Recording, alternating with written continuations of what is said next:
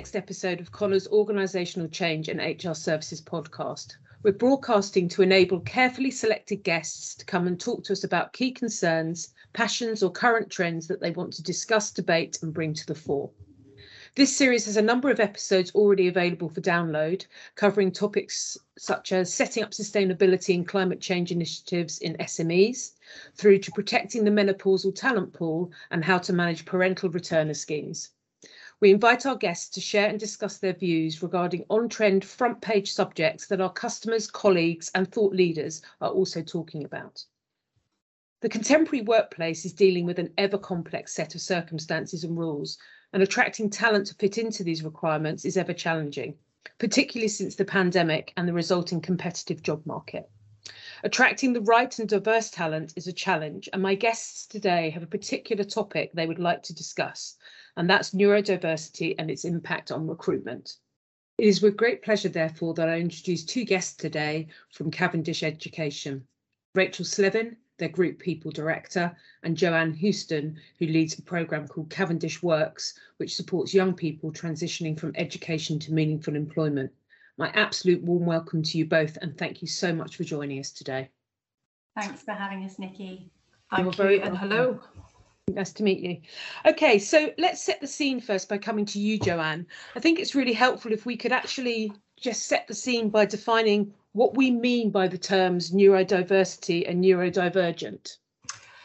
Absolutely. So neurodiversity is a relatively new term, and it was first coined by the sociologist Judy Singer.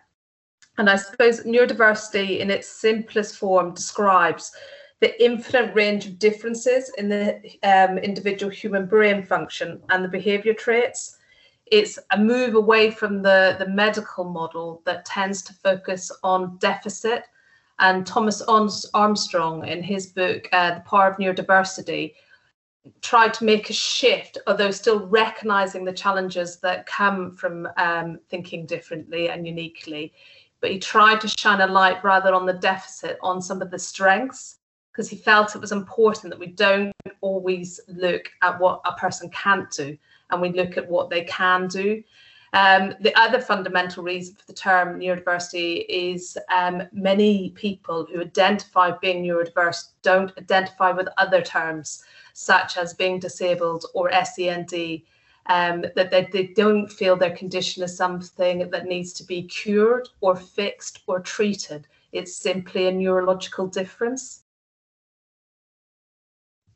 And just to clarify there, Joanne, that SEND reference there is special educational needs and disability, is that right? It is indeed. I apologise, I work in education and use acronyms. No, that's fine. And on that basis, listeners, we will be producing for this particular episode a glossary of terms that will come in the notes of the podcast, just so it makes it easy for you. I interrupted, Joanne, please carry on. That's fine. So the term neurodiversity itself refers to the infinite variation of the human cognitive functioning and behaviour. Neurodivergent, this is the term that we tend to use when we're referring to people in one or several respects of a thinking style that diverges significantly from what's thought of as typical, which has sometimes been coined as neurotypical or a generalist. Mm-hmm. And neurodivergence is the state of being neurodivergent. So it's worth noting that a common misuse of language is to talk of individuals' neurodiversity, better for an individual's neurodivergence.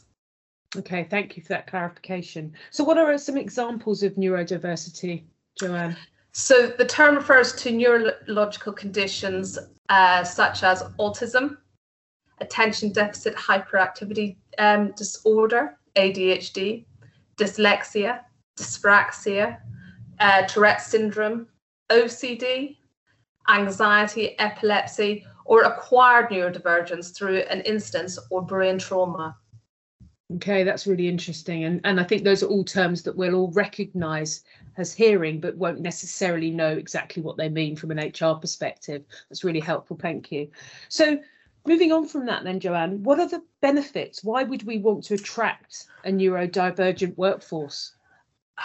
So the statistics, if you think about the statistics, they vary considerably with regards to the proportion of the population in the UK that are thought to be neurodivergent. So Autism Speaks estimates it's as high as 30 to 40%. A more general percentage tends to sit around 15 to 20%. But if you take that as an average recruitment process, it could be as high as 1 in 10 of your applicants will be neurodivergent in some way. By understanding neurodiversity and being truly inclusive in your business, you'll be more representative of your workforce, the clients you're providing the service to as well.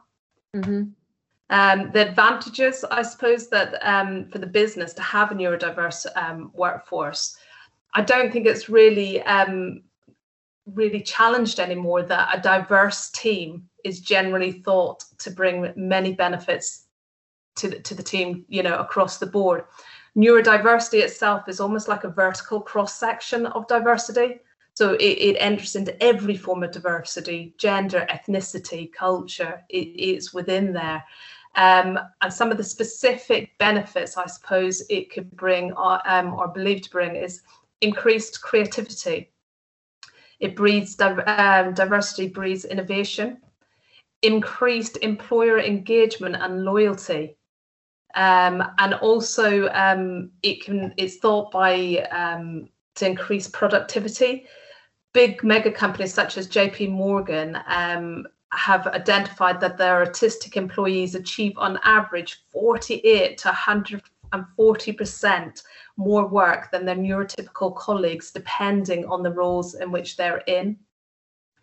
An increased ability to problem solve. You thinking uniquely or thinking differently, they're going to come at problems in a way in which others don't see. And so they'll come up with solutions in a way that others don't see. A better understanding of your audience as they represent the general population more evenly. In fact, some of the inclusive companies are saying that it's 1.7 times more likely to be innovation leaders and 1.8 times more likely to cope with change by having a neurodiverse workforce. So just at the tip of the iceberg, there are a few of the advantages of having a neurodiverse workforce. That's really interesting. And I think it's all those things that we talk about as headline objectives, but we don't really understand why it's important, and that kind of covers it for you. Okay, so that being said, then we know that that's the advantage. So what are the main barriers? What makes it difficult for the neurodiverse in attaining employment and being able to showcase how good they are, what their talents and skills are? How do they go about that? So I actually think this is quite a complex question, and I don't think there's one clear answer, because it would be so unique to so many individuals. But I think one of the accepted main barriers is the recruitment process, as it kind of comes at you as a one size fits all. So currently the hiring process has been developed with the neurotypical in mind. And so they're designed by companies to look for generalists, broad descriptions of skills, such as outstanding communication skills, that might not actually be necessary for the skill of a particular job, but we tend to put it in as a desired. So this may put off some neurodiverse talent from actually applying, because they won't see that as a particular talent of theirs, so won't feel they're able to do the job on that. So in that, one of the facts that comes to mind, and it's not meant in any way to be an insult, just a sort of a shine a light on. In a recent poll of HR professionals, only 10% factor neurodiversity into their people management processes. So we need to really be supporting our HR teams to review and update their selection processes and to understand why they're doing that. And a few quick, easy steps to follow could be really looking at job descriptions. Per job description may make it appear a company that's looking for a generalist. So make sure your job description is clear and concise, avoiding unnecessary jargon. A note mentioning that a company's support of neurodiversity will also be a positive. Accept alternatives to written applications. That can open the door to many individuals as well. Review the format of the interview. Is the traditional interview really the best method of showcasing the skills you need? Would a task-based activity actually be better suited for shining a light on the skills of that individual? And because neurodiverse conditions are invisible, the candidate may not have disclosed, and it's essential that those interviewing are informed about neurodiversity and how to conduct a neurodiverse friendly interview. It should be a universal strategy rather than just brought out for particular individuals who have disclosed.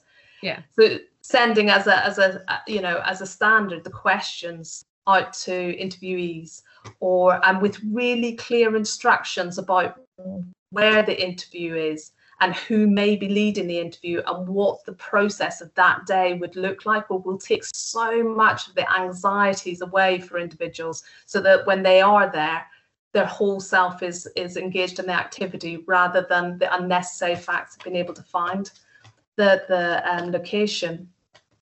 Giving a person time to process. We love to fill gaps. We're not very comfortable with silence. You know, and so we fill it with chatter, unnecessary chatter, which can actually just fill the head and distract individuals. So general chatter, sometimes if it's not necessary, just giving people time and space to be still and be quiet. And within the interview, let someone process, just give them silence to come back in their own time. And I think a standard, and I think many of the strategies that I think work for neurotypical as well as neurodiverse, and so one would be avoiding noisy, distracting environments would also be a good tip, I would say, in the process. I think that's so interesting, in that we all know that we should make adjustments and offer people adjustments for an interview, but again, it's a standard line that's added. Do we really know what we mean from an HR perspective about what that looks like for different individuals? And I think that's such a great list of tips to follow. And as you say, not just for those who have different issues, but people that are neurotypical as well. It would help everyone in that interview process. Yeah, agreed. Joanne, that's been really helpful. Thank you. So coming to you, Rachel, from your perspective, when you're delivering that people strategy and you're thinking about that recruitment, how do you ensure that that you as a business and that your HR team, you're actually attracting those neurodiverse applicants? How do you make that happen for you? Yeah, thanks, Nikki. I think there's a number of ways that we can do that. I think we need to be companies need to be really open about what we're doing and what they're doing as a company to support the workforce. It's a bit about your brand building, thinking about how you're neurodiverse friendly. Guaranteed, there will be people in every business who are neurodiverse, no doubt about it. And already those adjustments will be being made. Maybe not with a formal label on them, but the adjustments will be being made somewhere. So thinking carefully about how companies are already doing that, how your business is already doing that, and thinking about attracting those applicants.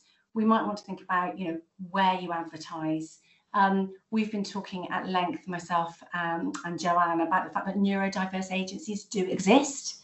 So don't just think about your traditional routes. You might be able to go to a neurodiverse agency and work with them very closely. This is about attracting a brand new pool of talent to your business and knowing why you're doing it as well. So really fantastic opportunity to do that. Joanne's talked about this a little bit, but thinking about the kind of process that you go through. If a candidate is aware that you have quite a complex application process, you're going to go through complex selection processes, massive barrier, and you're going to put people off before they've even got to the end of an advert. So thinking about simplifying any application forms, being clear about your process, making the process as simple as possible where it can be. Maybe thinking about showing that process as a diagram or a flow chart so that it feels really easy to kind of understand. And then having as short an application process as possible. And Joanne mentioned, job descriptions. Really think carefully about your skills that you're asking for. Do you really need those skills? And then when you're assessing those skills, do that in the appropriate way.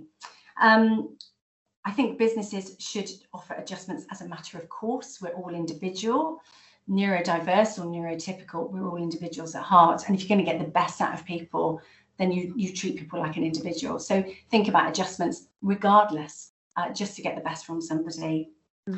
I'm fascinated about you mentioning that there are, job agencies and people that specialise in this area. I think that's something that people would be really interested to hear more about. So if you've got any references or anybody we can add to the notes, please let us know on that one. I think that would be really helpful.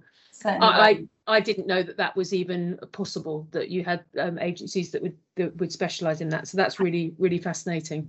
It is, and there's loads of help, and there's loads of people out there who are looking to help neurodiverse individuals find and work in employment.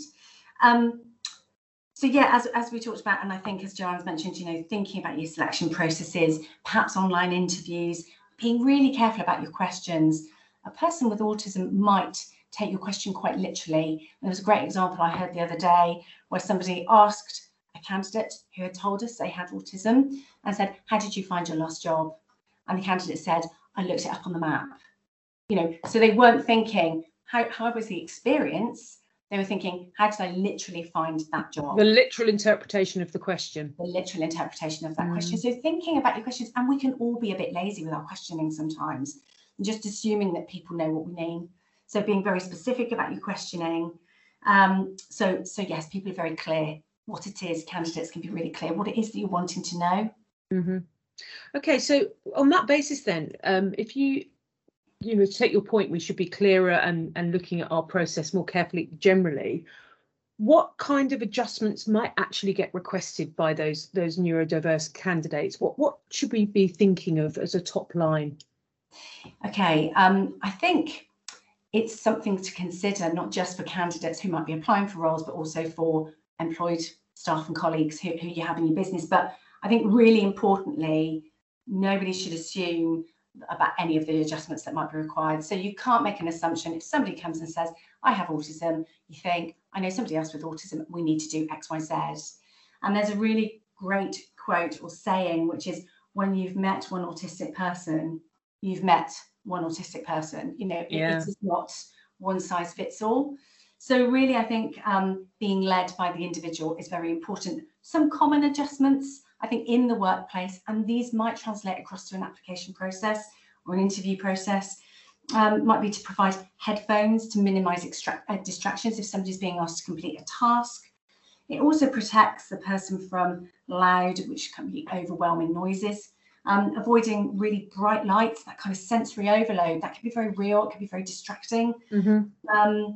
And thinking about somebody in the workplace, you might want to adjust hours. So it's just about productivity rather than hours served. Back to the application or selection process, offering quiet spaces where they can actually have time to think and process. So individuals get the best from our candidates. Yeah, and I think, as we said earlier, offering that time for reflection in the interview. What about things like technology or devices? Is there something you can do there as well, do you think? Joanne, you'd have a bit more experience of this than I would. I've not come across anything other than maybe written tasks where there's a kind of a verbal dictation. So assistive technology is free in a lot of devices now, and can be really useful, but just having it uniformly offered on all the devices, again, it creates a uniform. Spell check is great, but you can have text to talk and talk to text. Really easy, accessible now, and will help a lot of people who are dyslexic. So I would say assistive technology, where it's so readily available, will become a given in all companies very soon. So getting ahead of the game really is going to support that. The other element that we've been kind of going closer to is that person-centered management.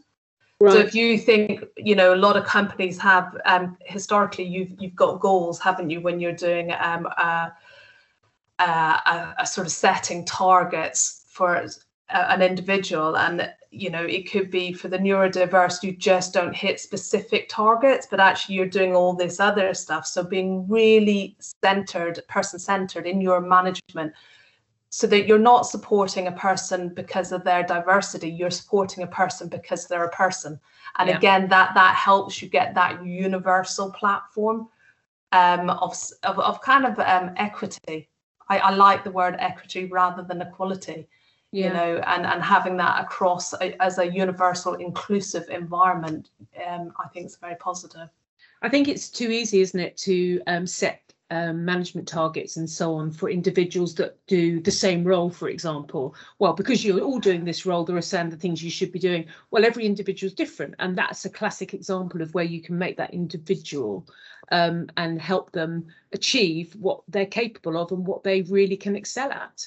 Absolutely. The bottom line is you're trying to help people be the best version of themselves, which bring the best productivity to you and your company, aren't you? Absolutely. So Absolutely. it becomes sensible to manage and work in that way, I believe.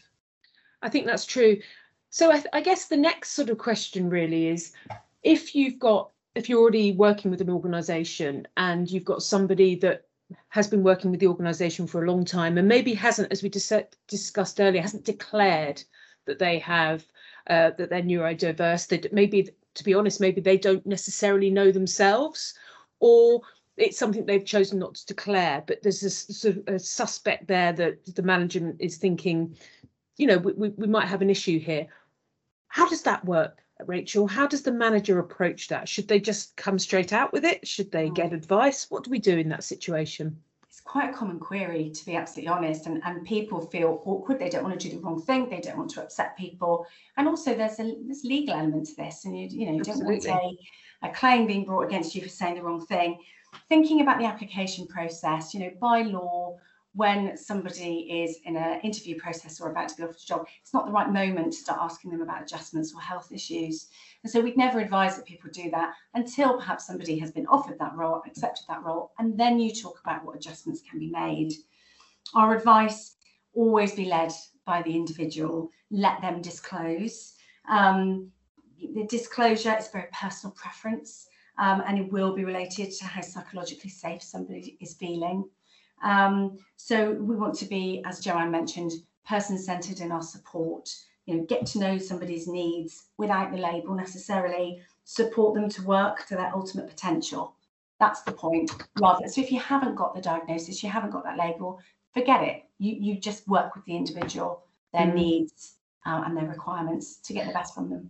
And that brings me on to my next point, actually. So in our organisations, if somebody doesn't have a formal diagnosis, can they still get access to those workplace adjustments? Do we have to, is it a bit like disability? Do they have to prove something, or is it, what can be done in those circumstances? Yeah, I mean, people are entitled to reasonable work-based adjustments at all stages of recruitment process, as well as all stages of employment without formal diagnosis. And as I said, that disclosure is really a personal preference.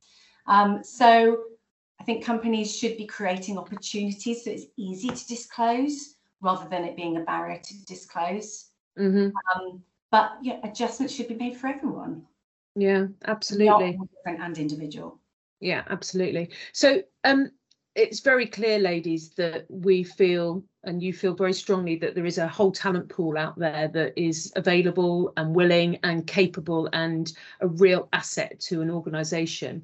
If you had to choose one thing that you change, even in Cavendish today, what would you do? How are you going to go about it? Oh, that's an interesting question. There's loads actually that I think we would want to change. But I think for me, and if I'm thinking about that question, I would probably want to overhaul our selection processes. The application processes are quite difficult. Working in education, we do need to do very specific things. And some of those aren't always in favour of neurodiverse candidates. We need detailed application forms. We need detailed information. Those application forms can be a little bit tricky. I think we could present that a bit better, to be honest. Still get the detail, but present it a little bit better. I think we can fall into the trap of treating everybody in the same way. And I wouldn't say that across the board for every single school, but you're in a hurry, you need to fill your vacancy, you can treat everybody the same way. So I think really when we're revamping our recruitment processes, which we will be doing, then we'll be thinking about that very, very specifically. Yeah, that's really interesting. Thank you. Joanne, just coming to you. Any last tips or ideas that you think we should be sharing with our HR professionals, particularly listening to this podcast, who might think, I really do treat everybody the same. I'm a generalist. I don't really think about this. Where would they start? Are there any other tips you could give them, or is it just the stuff that we've talked about already today? I think you start by listening to this podcast, and really it's talking, isn't it? It's shining a light on what people can do rather than focusing on what people can't do. I think by focusing on what people can't do, it creates stereotypes, and helping people move away from that as just saying people are people. And we have some unique people who think uniquely and learn uniquely. And it's as simple as that. If the intent is good, then we're all right. It's okay to ask. Sometimes we get a little bit tripped up in the terminology and that we overthink elements. But actually, if the intent is I'm curious, then curiosity is the best place to start, and asking those questions and linking in with schools and supporting with work experience. And experiences of the workplace for young neurodivergent people, so that they have aspirations and they're breaking down the barriers. And then you kind of have a twofold, don't you? The employers are learning about neurodivergence in a safe way through the young people coming into their companies and helping them from the ground to go, okay, I can see the talent, I can see what we could do, I can see these young people are wonderful and fantastic. And on the second hand, our young people are having aspirations and having their world opened up to the potential of meaningful lifelong employment. Yeah. And as that Generation Z comes through, that coupled with their sense of sustainability, commitment, climate change, all of those other things that go alongside them, work-life balance, they're going to be a really interesting talent pool for us. I think, Joanne, for me, your headline that struck me most in this whole process is, focus on what people can do rather than what they can't do. And that's really the message I'd like to leave at the end of this podcast, is that if we all look at our talent pool and focus on what people can do and put those different cans together, then between us, we'll end up with a workforce that is much more collaborative, capable and diverse. And that's what we look for. Happy on that. Thank you. Thank you so much, ladies. I really appreciate your time today, and we'll be in touch if we want to talk about this in the future. Lovely. Thank you, Nikki.